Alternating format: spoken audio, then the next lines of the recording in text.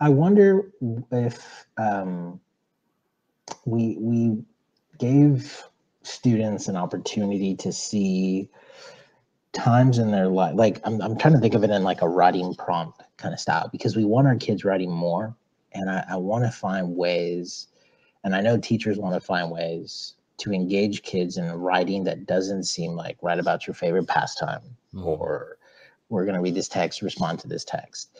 But how do we engage students in writing when I was speaking to coaches, they were like, I hate writing. Like I know I'm a coach, but I kind of hate writing. And I was like, what?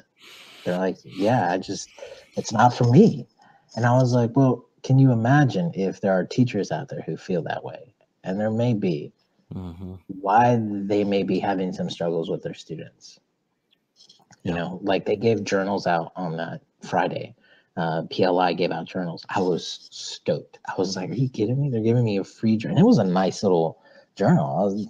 Probably just to them, just door prizes. Yeah. But to me, I was like, this is exciting because I'm out on my other journal and I didn't want to buy another one. Now I don't have to. Like, I was excited. I was like, oh, I know exactly what I'm going to write about. And so I want to know, like, for teachers and for students, when is the last time you looked an idea at a time in your life where you had an idea and that idea stopped for whatever reason and then you didn't come back to it? What if you had the opportunity now to go back to that idea and see what you could do with it?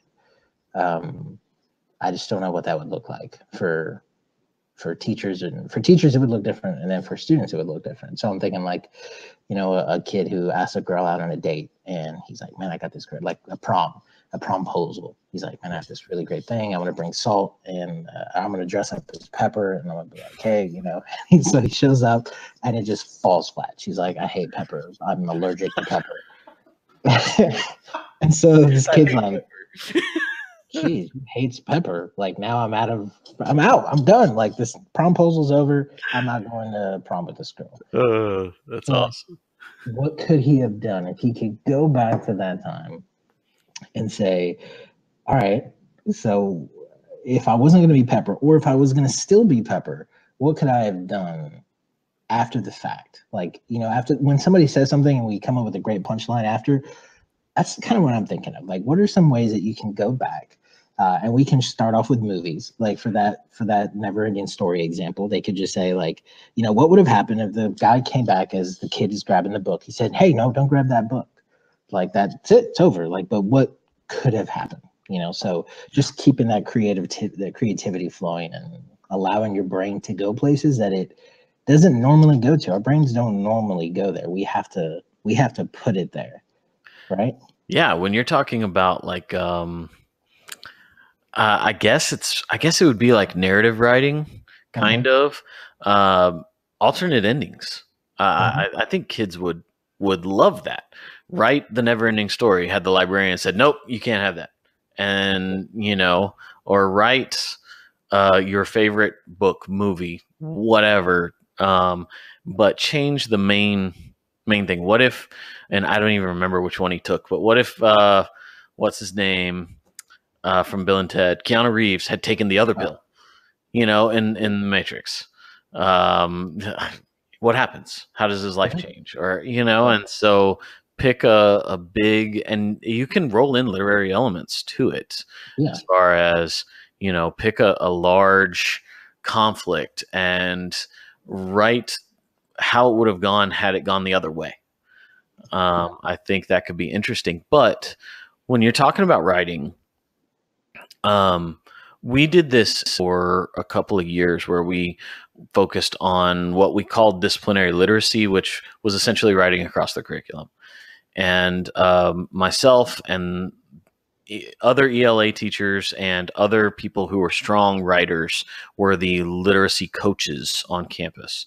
And we got pulled 4 or 5 times a year to go in and embed ourselves into other teachers' classes and help them write in their particular curriculum, whether it was just simply an exit ticket where they were writing, you know, short answer prompts or something along those lines. And it was the talking to teachers about what writing was. I mean, an algebraic equation is writing. Yeah. And more importantly, it's reading. And so kind of talking about what that is and really defining what writing is and what reading is in every subject and how it can be helpful. I mean, one thing we talked about was in our construction and architecture classes, in like construction, if our students can't properly read that welding manual that they are using and can't properly understand and write out what it is that they are doing and what they're supposed to do, they're not going to be successful. And so, and when we made it sound like that, some teachers were like, oh, wow, yeah, my kids need to write. They need to read. They need to, all of these very important things. And so sometimes it's just redefining what it is that we're talking about to get those teachers who say, I don't like writing, and those students who say, I don't like writing and I don't like reading, and all of that kind of moving and getting them going. But I also think that it could all tie back into the learning model where reflection is, to me, and every time somebody talks to me about the learning model, I always say reflection is the most important part. It is. All of it's important, but you have to be able to reflect. And when kids are reflecting with writing, like you said, keeping a journal, have students start a blog, and write about what it is that they're learning. They're going to learn what they're doing in that particular class better, and they're going to, improve those writing skills and those literacy skills. And because it's important for them to be able to read and write in every single content they have, because that's just that's how you learn. And so that's first, that's something that's kind of, we have to kind of define it with people, then go back and say, okay, this is how we can teach it and how it can fit into everything. Yeah. No, I 100% agree. And when you say for those kids who are like, you won't be successful if, this, and for those, what's even worse is, yes, you're not going to be successful, but what's going to be worse is that you're going to last. Like, you could be a welder and you'll last, but that's all you'll be. And you won't be anything else. Like, you won't be the greatest welder. You won't be the one who comes up with the innovative ways to change how welding is done, because you're not allowing your brain to go there. You're not allowing the struggle to exist. And so I tell a lot of my math kids and science kids, I say, look, if anything, writing is going to make you stand out in a crowd of people who can do equations, who know formulas, who can dissect a pig. But what you can bring to that with a kind of background, a literary experience, is you set yourself apart so that wherever you go, they're not just looking for the one person on paper that can do it. They're looking for the person who knows how to find different ways at a problem, at different ways of moving forward, because our world and how fast it changes, you kind of have to. I mean, you have to be able to think of what we talk about now in 1 month could become irrelevant. I mean, it really could. Yeah. Absolutely. Like I said, I spent a day about 5 months ago making 4 or 5 different video presentations so that I could have them for reference and be able to refer teachers to it. Hey, if you want to learn about this, here's a quick, 8-minute video where you can learn about it. That was 5 months ago. Most of those videos are outdated. They all need to be updated already. Mm-hmm. And so, everything is changing so quickly that, like you said, the more skills you have in those areas, the better off you're going to be, the more you're going to set yourself apart from everyone else, and you have higher potential. Yeah, absolutely. And it is a big topic writing across the curriculum right now. I mean, we know that if we only leave it up to the English teachers, we're not going to see any significant growth. Yeah.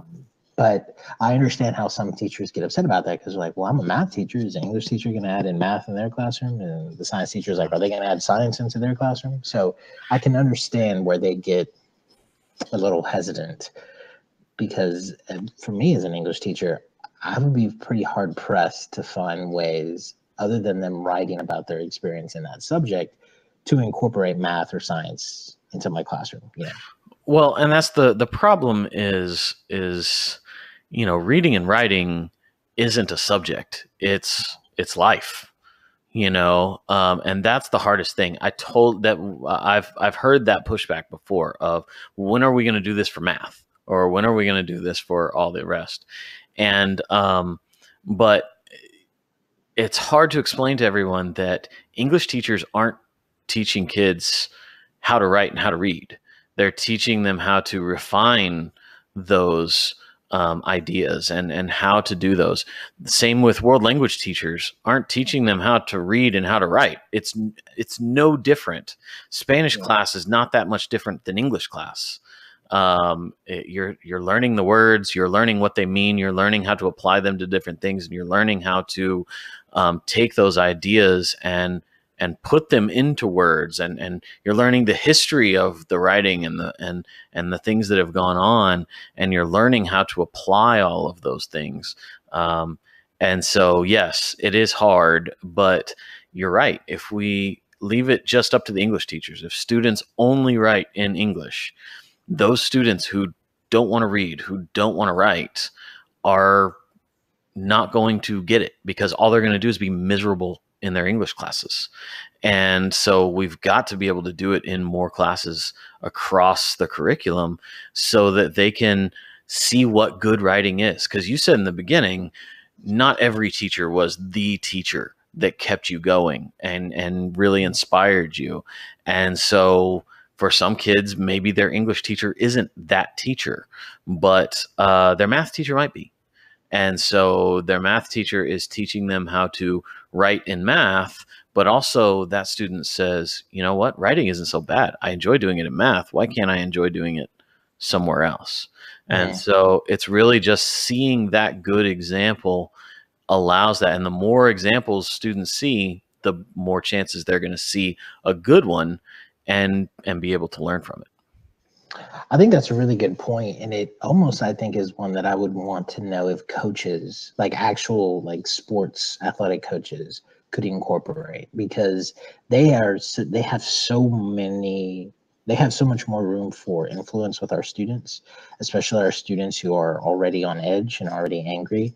Football coaches, basketball coaches, baseball coaches, they have such a strong influence on our students. I wonder if they could incorporate that. Like, I know I'm not saying you run 5 miles and then write about the experience, because after 5 miles, no, I mean, this is not going to happen. But how can they incorporate that for those teachers who,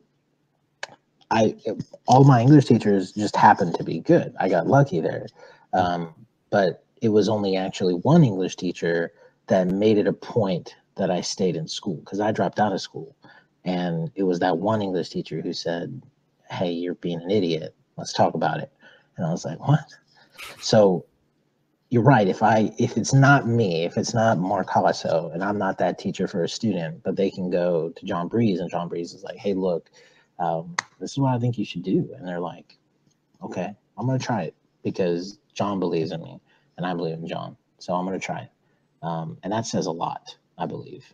It really does. And because there are those kids that do great in your classroom and truly struggle in mine. I wasn't able to build the relationship, despite all my attempts, with that student like you could. And they're going to learn much more from you than they will from me.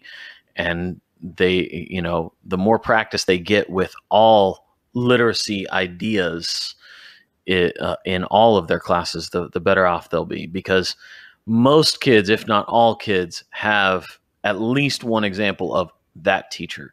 And even if it's not that teacher, even if it's not a teacher they have this year, it's an adult in the building. I mean, it's an administrator, it's a campus security monitor, it's, someone that they can go to and they can talk to. And if we're all on the same page of this is helping students, this is helping them grow, then it'll be better for them. Yeah. That's awesome.